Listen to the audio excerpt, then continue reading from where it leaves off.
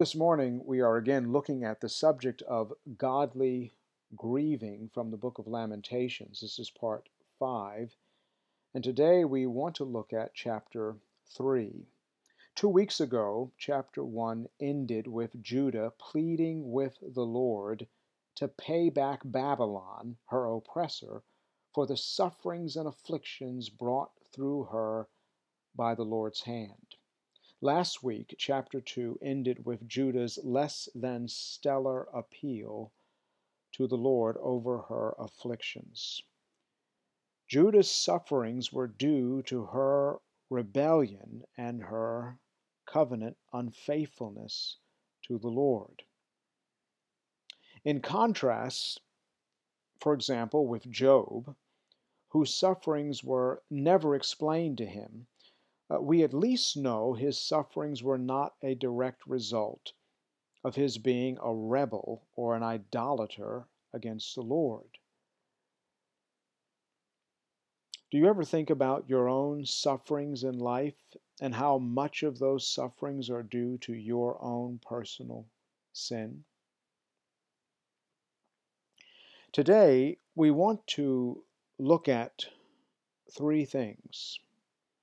Number one, how the lamenter identifies and sympathizes with Judah and her sufferings, and how he actually improves upon her attempt at grieving in a godly way over the destruction the Lord brought against their sins. And we see this in verses 1 through 20. Second, we want to see how the lamenter leads himself and Judah, and us for that matter, to find hope and comfort in the Lord in the midst of suffering. And we see this in verses 21 through 42. These verses in particular are central to chapter 3 and central to the book of Lamentations. And the subject matter of verses 21 through 42 are actually central to the scriptures.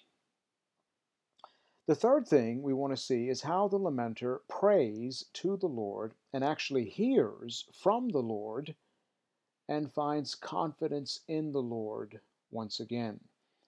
And these subjects are taken up in verses 43 through 66. Chapter 3, like chapters 1 and 2, is an acrostic poem. But unlike those chapters, each letter in the Hebrew alphabet is represented 3 times in a row in chapter 3. That is to say, verses 1, 2, and 3 each begin with the first letter of the Hebrew alphabet. Verses 4, 5, and 6 each begin with the second letter in the Hebrew alphabet, and this pattern continues through the entire alphabet in order for 66 verses. This chapter is really not much longer, however, than chapter 2. Each verse in chapter 2 has 3 lines, whereas each of chapter 3's verses have roughly 1 line.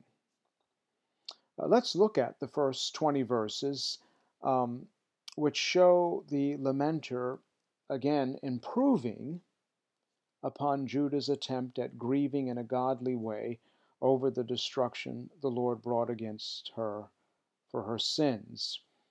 In these verses, he identifies and sympathizes with Judah and her sufferings, and he sees himself as someone personally involved in that same suffering with them. These verses, just before we read them, must be read in light of the lamenter's words in chapter 2, verse 17 through 19. There, if you turn over there, chapter 2, verse 17, he vindicates the Lord's actions against Judah because the Lord did exactly what he said he would if his people were persistently unfaithful to him and refused to repent of their sins. And verses 18 and 19 urge Judah to plead with the Lord over their circumstances, their sufferings. And unfortunately, she fails to get through to the Lord. And then now the lamenter raises his voice in chapter 3 as he leads Judah and us to hope in the Lord. Lamentations chapter 3, verse 1. I am the man who has seen affliction under the rod of his wrath. He has driven and brought me into darkness without any light. Surely against me he turns his hand again and again the whole day long. He has made my flesh and my skin waste away. He has broken my bones. He has besieged and enveloped me with bitterness and tribulation. He has made me dwell in darkness like the dead of long ago. He has walled me about so that I cannot escape. He has made my chains heavy. Though I call and cry for help, he shuts out my prayer. He has blocked my ways. With blocks of stones he has made my paths crooked. He is a bear lying in wait for me, a lion in hiding. He turned aside my steps and tore me to pieces. He has made me desolate. He bent his bow and set me as a target for his arrow. He drove into my kidneys the arrows of his quiver. I have become the laughing stock of all peoples, the object of their taunts all day long. He has filled me with bitterness. He has sated me with wormwood. He has made my teeth grind on gravel and made me cower in ashes. My soul is bereft of peace. I have forgotten what good is. So I say, my endurance has perished, so has my hope from the Lord. Remember my affliction and my wanderings, the wormwood and the gall. My soul continually remembers it and is bowed down within me.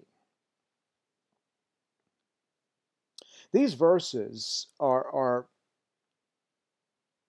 difficult, and they nag at the human heart. They're heartbreaking because they leave you, the hearer, with the question, what on earth do you do when all the evidence supports the conclusion that the Lord himself is against you?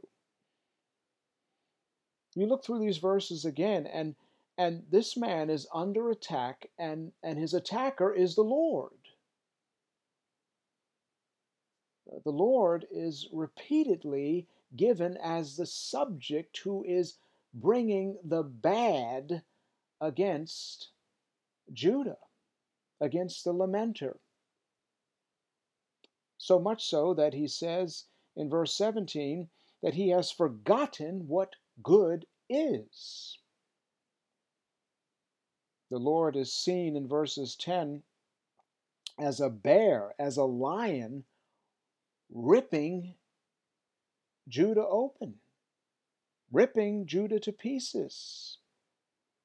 He's seen in verse 12 as an archer who makes Judah his target. And as one author says, he hits the bullseye. Judah has become a laughing stock. In these verses, Judah is confined, and no prayer gets through. That's what the lamenter says in verses 7 through 9. Well, what do you do when all the evidence supports the conclusion that the Lord himself is against you? Paul said, if God is for us, who can be against us? Now that's a very hopeful thing. That's a word that's full of hope and full of confidence. If God's on our side, Who can be against us? Nobody can succeed against us. But what do you do when all of your experience clearly suggests that the Lord is not for you, but rather he is against you? What happens when all the promises of God seem forfeited by your sins and by your sufferings? As verses 18 through 20 in chapter 3 say, in verse 18 it says that his endurance, my endurance, has perished, so has my hope from the Lord. The Lord is the one who gives hope. The Lord is the one who gives strength. He gives joy. But here he's saying that the joy, the strength from the Lord, the hope from the Lord, it's gone. It's dead. It's perished. In verses 19 and 20, he is overwhelmed, remembering the afflictions and his wanderings, the wormwood, the gall, the bitterness of it all. He says, my soul continually remembers. He is overwhelmed. He can't get these thoughts out of his head. His emotions are exhausted with the sufferings that he's enduring from the Lord and the sufferings he sees in the land of Judah.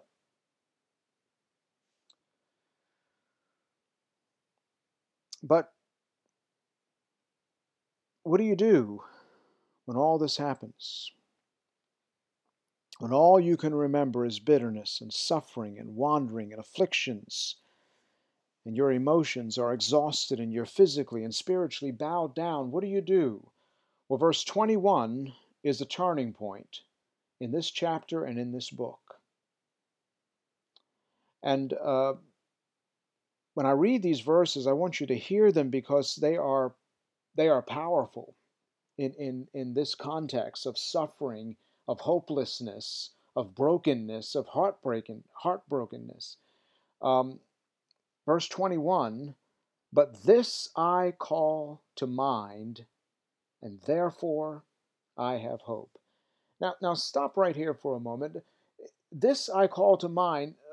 Some authors have said that the lamenter forces his mind to think about this because he's so overwhelmed with suffering, so inundated with afflictions. He has to arrest his thoughts and put them in a forceful manner someplace other than where he is and what he's dealing with. And you have to do the same thing. When suffering overwhelms you, when affliction has got you by the throat, this I call to mind. He has to compel his mind to think about something other than what he is presently dealing with. And it says, therefore I have hope. If you don't do this, you will never have hope. Hopelessness will be your lot, and there will be no escaping hopelessness. You won't be able to be cured from it. So this is a must. If you want to experience hope, real hope, genuine hope, this is something that you must do to get there. If you don't do this, forget it. You're done. But this I call to mind, and therefore I have hope. The steadfast love of the Lord never ceases. His mercies never come to an end. They are new every morning, or renewed every morning. Great is your faithfulness. The Lord is my portion, says my soul. Therefore I will hope in him. I want to stop there for a moment. This section begins in verse 21 and ends in 42, but we're going to work through incrementally. The steadfast love of the Lord, this is the thing he calls to mind. The unceasing mercies of the Lord, they never end. He calls to mind the gospel.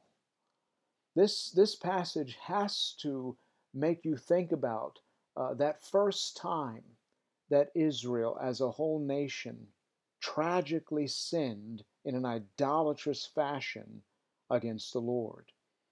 You remember it happened at the foot of Mount Sinai, fresh out of Egypt, came through the wilderness, provided for by the Lord. At the foot of Mount Sinai, having heard the voice of the Lord, having seen the spectacle of the mountain rattling, the thundering, the fire, the lightning, and having heard God himself speak and give his law. And then impatience.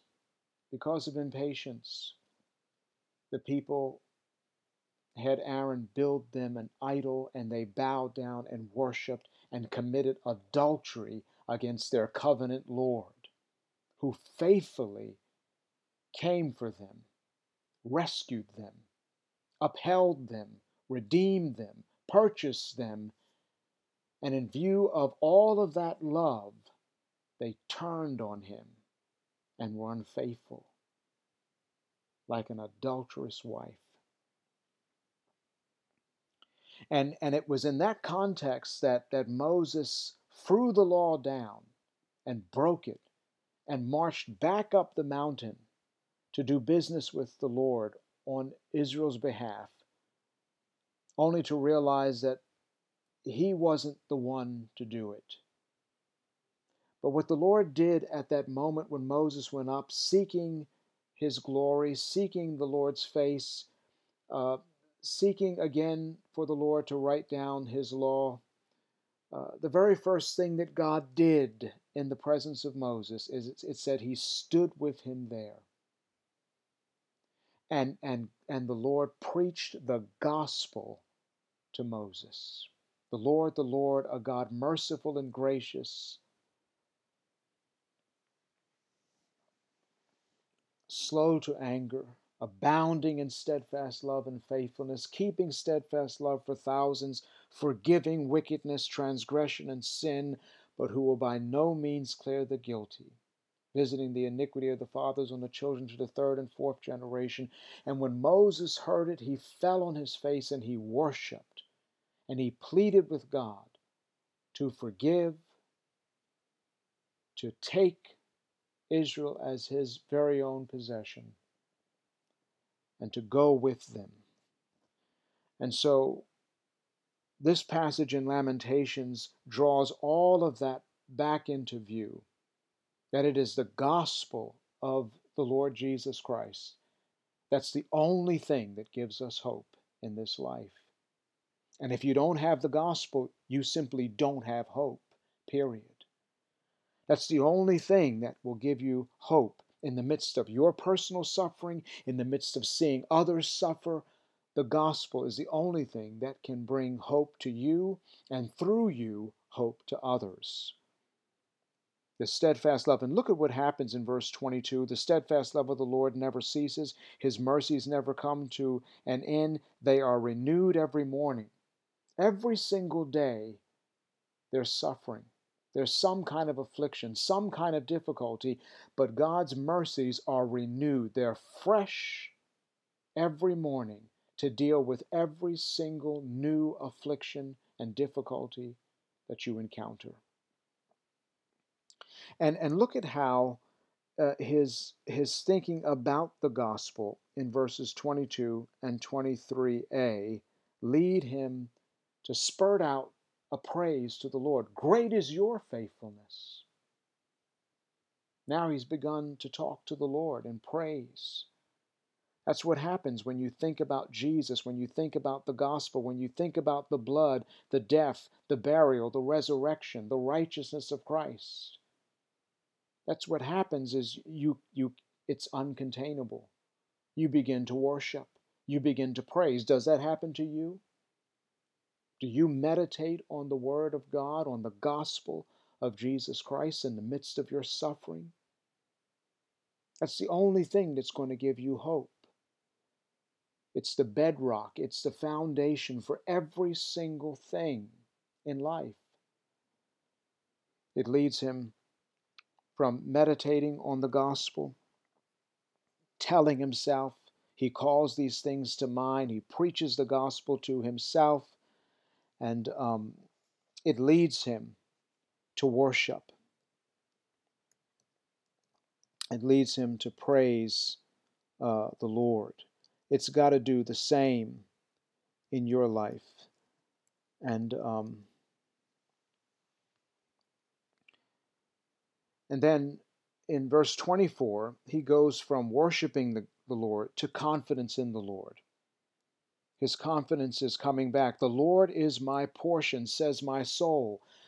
His meditation on the gospel, your meditation on the gospel, not only leads to praise, it leads to a settled internal conviction. The Spirit of God stirs up within you a conviction that you're a child of God.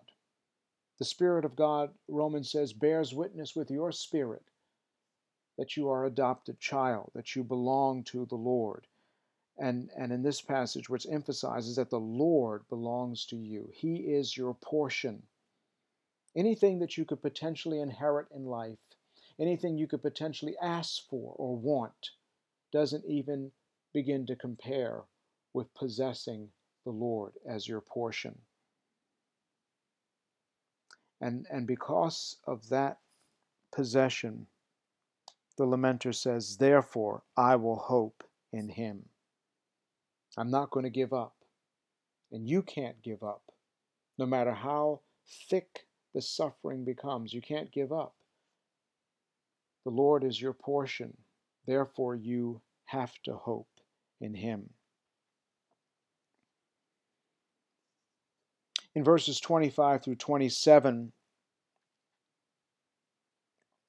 the acrostic structure of the chapter begins a new height. And one of the things that we've learned looking at the gospel, someone one time said, just before we read these verses, someone once said, I never knew Jesus was all I needed till Jesus was all I had. Isn't that true? That's what Paul realized. He realized that the grace of Jesus was sufficient. It was more than enough to handle all of the difficulties that he was experiencing. More of Jesus' power is seen the lower you go. His power is perfected in your weakness. The lower you go, the more powerful Jesus is seen and understood to be. The more sufficient, the more practical, the more relevant Jesus becomes, the more you suffer. In verses 25 through 27, as we said, the acrostic reaches a new height. It says, the Lord is good to those who wait for him. To the soul who seeks him, it is good that one should wait quietly for the salvation of the Lord. It is good for a man that he bear the yoke in his youth. Not only in these verses do you see in the Hebrew the ninth letter of the alphabet beginning each verse, but it's the same word that begins each verse, and that word is tov, which is the Hebrew word for good. So it literally says, good is the Lord to those who wait for him, to the soul who seeks him. Good for you to wait for the salvation of the Lord. And good for the man to bear the yoke in his youth. Each verse begins with the word good. And you see, the Lord is good to those who wait for him, who wait patiently and perseveringly for him to act. And this verse calls us to wait for the Lord. Are you an impatient person? Some people say, I'm only impatient when I have to wait. It takes a humble confidence to wait patiently for the Lord to act and not take matters into your own hands. It takes humility and trust to be patient.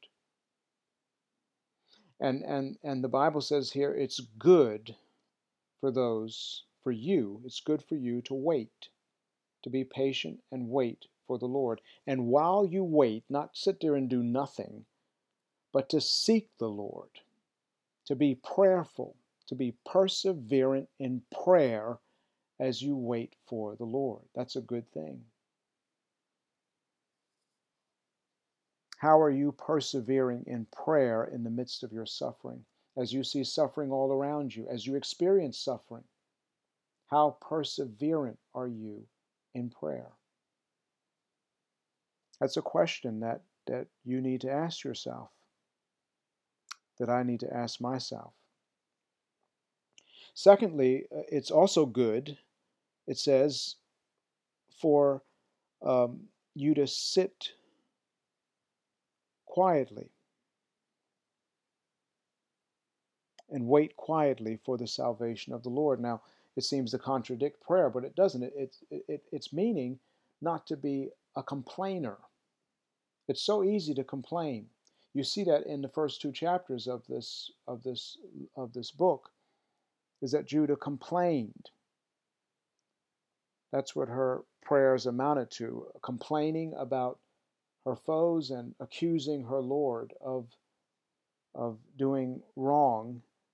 And you can't read those chapters without getting the sense that she's accusing the Lord of some kind of injustice. And that's why she can't get her prayers through. That's why God's not listening, because she's not owning up to her own rebellion. She says some things from time to time about her sin, but it doesn't really factor into real repentance, genuine weeping and mourning over her sin. But the Bible says in verse 26, it's good for one to wait quietly for the Lord to save, for the Lord to come through. You know, we all have a lot of so-called saviors. For some, it's food. When trouble comes and difficulties come, we eat more.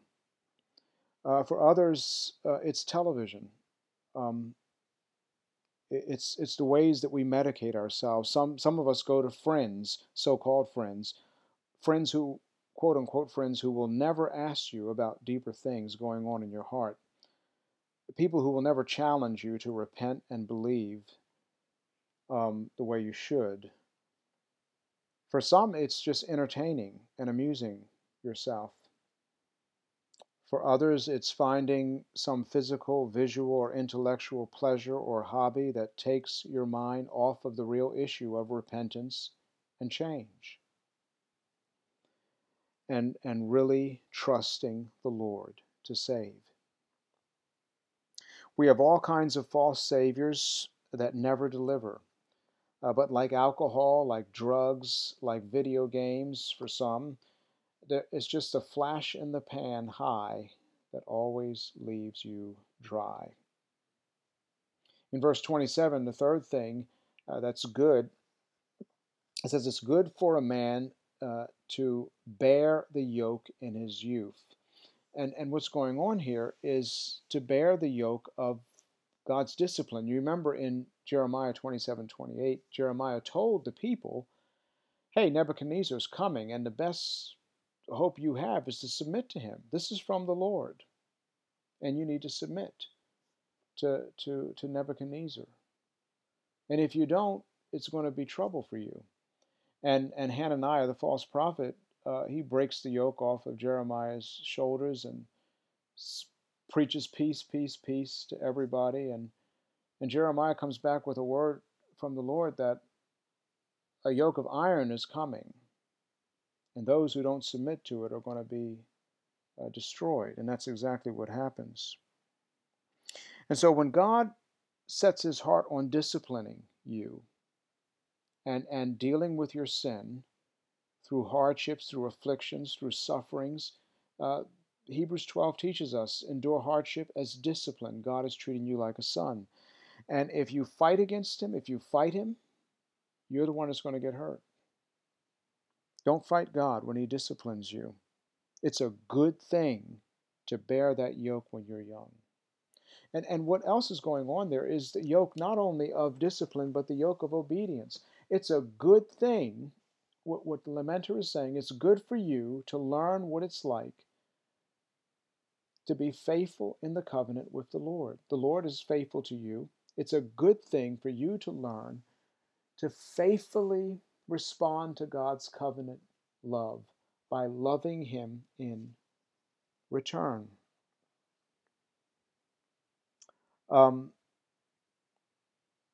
the investment of loving God by the power of the Spirit, because he first loved you in Christ, returns character dividends that are able to withstand the stresses and hardships you experience. When training for a marathon, there is no substitute to getting up every day to train and run to prepare yourself for the race. Sitting around watching Netflix videos and expecting a bottle of Gatorade on the day of the race to give you the upper hand is going to lead you to the bathroom before it ever leads you to the finish line.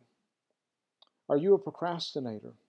Are you waiting for the next big thing? Are you expecting to be prepared for that big thing when it comes?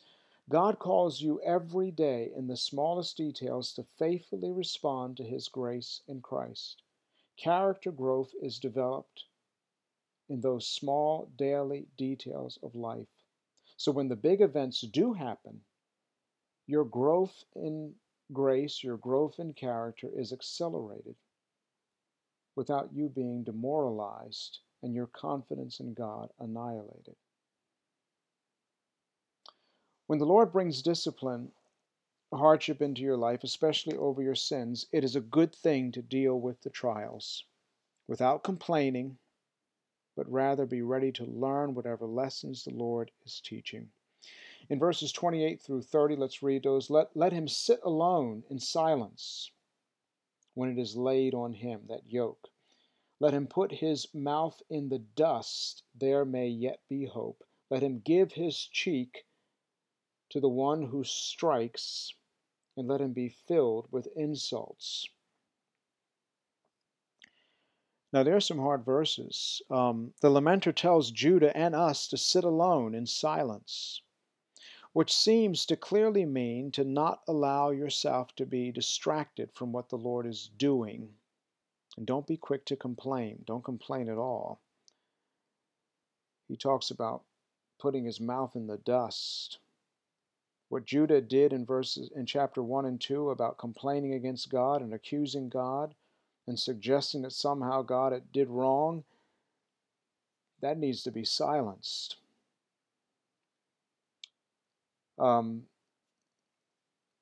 Verse 29 says that Judah may yet have hope if she just keeps her mouth shut and pays attention to what the Lord is doing. Verse 30 is a difficult verse for us to handle because it calls you to absorb the insults and the blows, which is a way of saying don't seek vengeance yourself. Don't take matters into your own hands. Vengeance is the Lord's property. It is difficult, is it not, to wait for this, to wait like this, for the Lord to do something? Sometimes the Lord's promises seem so far away from being fulfilled. Verses 31 through 33 give us reasons. And these are the central verses in this chapter and the central verses in this book. And again, like verses 25 through 27, which all begin with the same letter, good, these verses, 31 through 33, all begin with the letter for, giving explanation and motivation and foundation as to why do the things that the lamenter is saying to do. Look at verses 31. For the Lord will not cast off forever, but though he cause grief, he will have compassion according to the abundance of his steadfast love. For he does not afflict from his heart or grieve the children of men. These verses are central, and they begin, in spite of what the English has translated, they all begin with, in the Hebrew, with the letter for. And it's used to give us the reason why we should call to mind the gospel. The reason why we should wait for the Lord, the reason why we should seek His face, the reason why we should wait quietly, the reason why we should bear the yoke of discipline and obedience, the reason why we should sit alone in silence, the reason why we should stop our mouths from complaining, the reason why we should endure suffering and insult without retaliation. First, for the Lord will not cast off forever. Sometimes it seems like the Lord has abandoned His people, but it's not forever. He's going to bring salvation. He's going to bring rescue. He's going to come and help His people. Second, for though the Lord afflicted, He will have compassion according to His steadfast love. Love is central to God's being. God is love, someone once said. God is not anger. God is love. It's what His character is about. And His steadfast love never ceases. He delights to show mercy to you. And third, He does not afflict with His whole heart. The Lord restrains His afflictions on His people, but He does not restrain His steadfast love.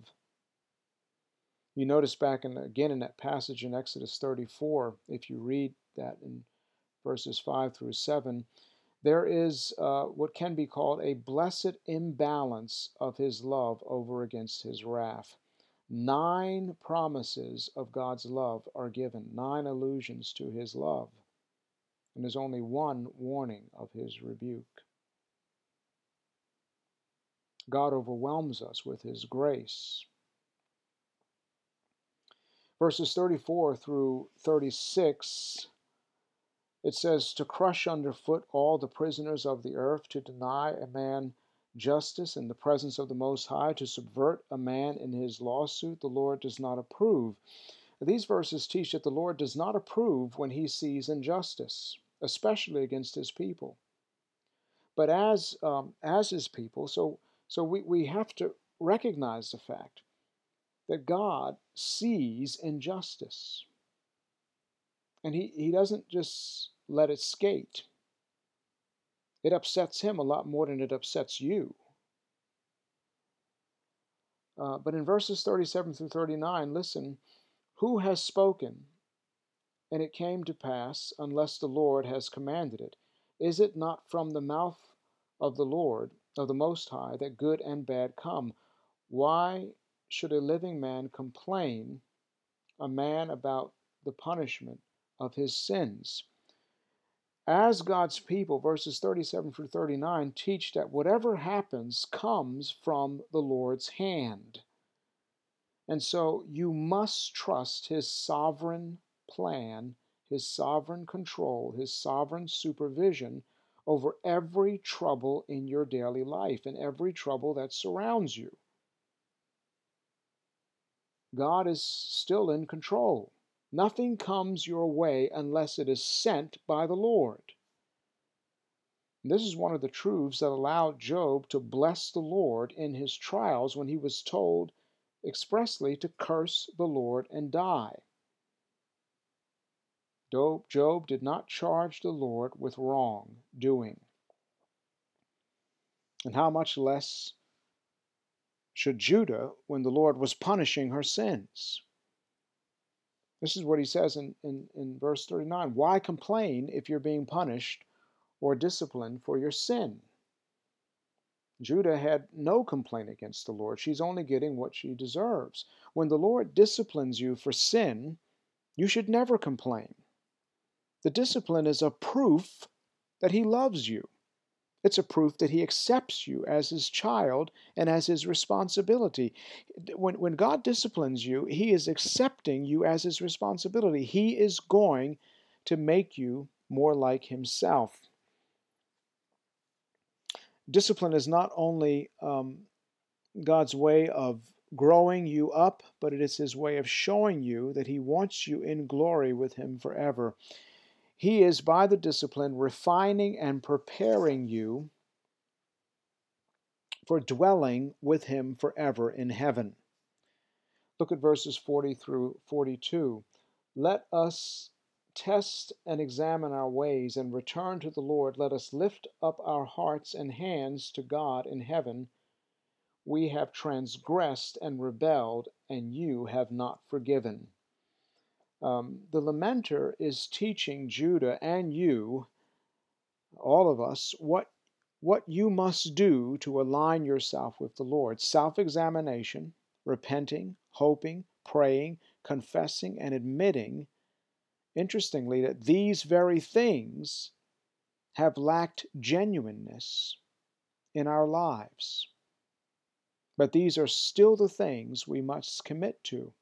There is no plan B for being restored to the Lord. Examining our hearts, repenting of sin, hoping and praying, and knowing that in Christ every spiritual blessing is yours.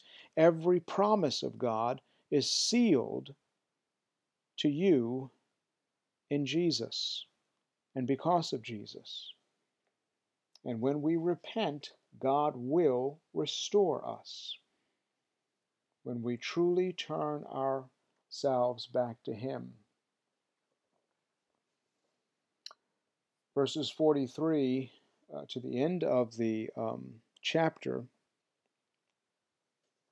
are dealing with how the lamenter prays and finally actually hears from the Lord and what the Lord says to him and how he finds confidence once again in Him. Let's read these verses 43 through 66. You have, and the lamenter is talking to God now, you have wrapped yourself with anger and pursued us, killing without pity. You have wrapped yourself with a cloud so that no prayer can pass through. You have made us scum and garbage among the peoples. All our enemies open their mouths against us. Panic and pitfall have come upon us. Devastation and destruction. My eyes flow with rivers of tears because of the destruction of the daughter of my people. My eyes will flow without ceasing, without respite, until the Lord from heaven looks down and sees. My eyes cause me grief at the fate of all the daughters of my city. I have been hunted like a bird by those who were my enemies without cause. They flung me alive into the pit and cast stones on me. Water closed over my head. I said, I am lost. I called on your name, O Lord, from the depths of the pit. You heard my plea. Do not close your ear to my cry for help. You came near when I called on you. You said, do not fear. You have taken up my cause, O Lord. You have redeemed my life. You have seen the wrong done to me. O Lord, judge my cause. You have seen all their vengeance, all their plots against me. You have heard their taunts, O Lord, all their plots against me. The lips and thoughts of my assailants are against me all the day long. Behold their sitting and their rising. I am the object of their taunts. You will repay them, O Lord, according to the work of their hands. You will give them dullness of heart. Your curse will be on them. You will pursue them in anger and destroy them from under your heavens, O Lord. These verses, in verse 43 through 45, the lamenter cries out to God and is not heard by Him. And he sees how the Lord has shut himself in, but he is still praying. And that teaches you, does it not, to persist in prayer. Like Jesus said, in Luke 18. The question is never, will the Lord hear my prayer? The question is, will you repent of sin? Will you continue to pray to Him? The question is not, is He willing to listen to me, but am I willing to learn from Him? And in verses 46 through 48, he talks about how he continues to cry out to God and to weep over the situation in Judah. And in verse 49 through 51, he continues to pray and to cry without ceasing, without respite. And verse 50, until the Lord from heaven looks down and sees. And so you see how he is full of confidence at this point. He is not giving up. He is going to bug and he is going to nag God in prayer until he gets the promises that God made. Just like Jacob, I will not let you go until you bless me. And just like with Jacob, who had to deal with his sin at that moment, Judah has to deal with her sin. And often that's the case with you and with me, that when we pray and pray and it seems like the prayers don't go past the ceiling, it's often at that point that we have to deal with personal sin. And then the prayer gets through. It's like a floodgate. And then you see that happening in his life as well. At the end of verse 54, he's all closed off. He's been thrown in a pit. He's lost. But then in verse 55, he continues to pray, I called on your name, O Lord, from the depths of the pit at the lowest point. And it says in 56, you heard my plea. Do not close your ear to my cry for help. It says the Lord came near to him. And the first time God speaks in this book, this is what he says, do not fear. Do not fear. You know, perfect love casts out fear. Because fear, the Bible says, has to do with punishment. And that punishment, the punishment that you deserve for your sin, for your rebellion, for your idolatry, that punishment was received and absorbed by Jesus Christ on the cross. He has taken your punishment, so much so that there is no more condemnation for you. And there is no possibility of you ever being separated from God's love revealed in Jesus Christ. It cannot happen. It's impossible. There's no condemnation and there's no way away from the love of God. Do not fear. The Bible calls us to have faith in a God who loves us in spite of appearances. It didn't look like Jesus was loved by God when he was on the cross, but he certainly was. In verses 58 through 66, he is confident that the Lord has taken up his cause against those who have treated him unjustly, and he looks in faith to God to judge his oppressors himself. More than anyone else, Jesus is the man of sorrows and acquainted with grief. He was acquainted and is acquainted with your griefs right now. He was acquainted on Calvary with your guilt and with your sin. And he sympathizes with you. He saves all who draw near to God through him. Without faith, it's impossible to please God. Trust in him, believe in him, pray to him, repent of sin. He always lives to intercede for you. Remember, the question never is he willing to save? The question is, am I willing to repent? The question never is he willing to listen? The question always is, am I willing to learn from him? God bless and keep you.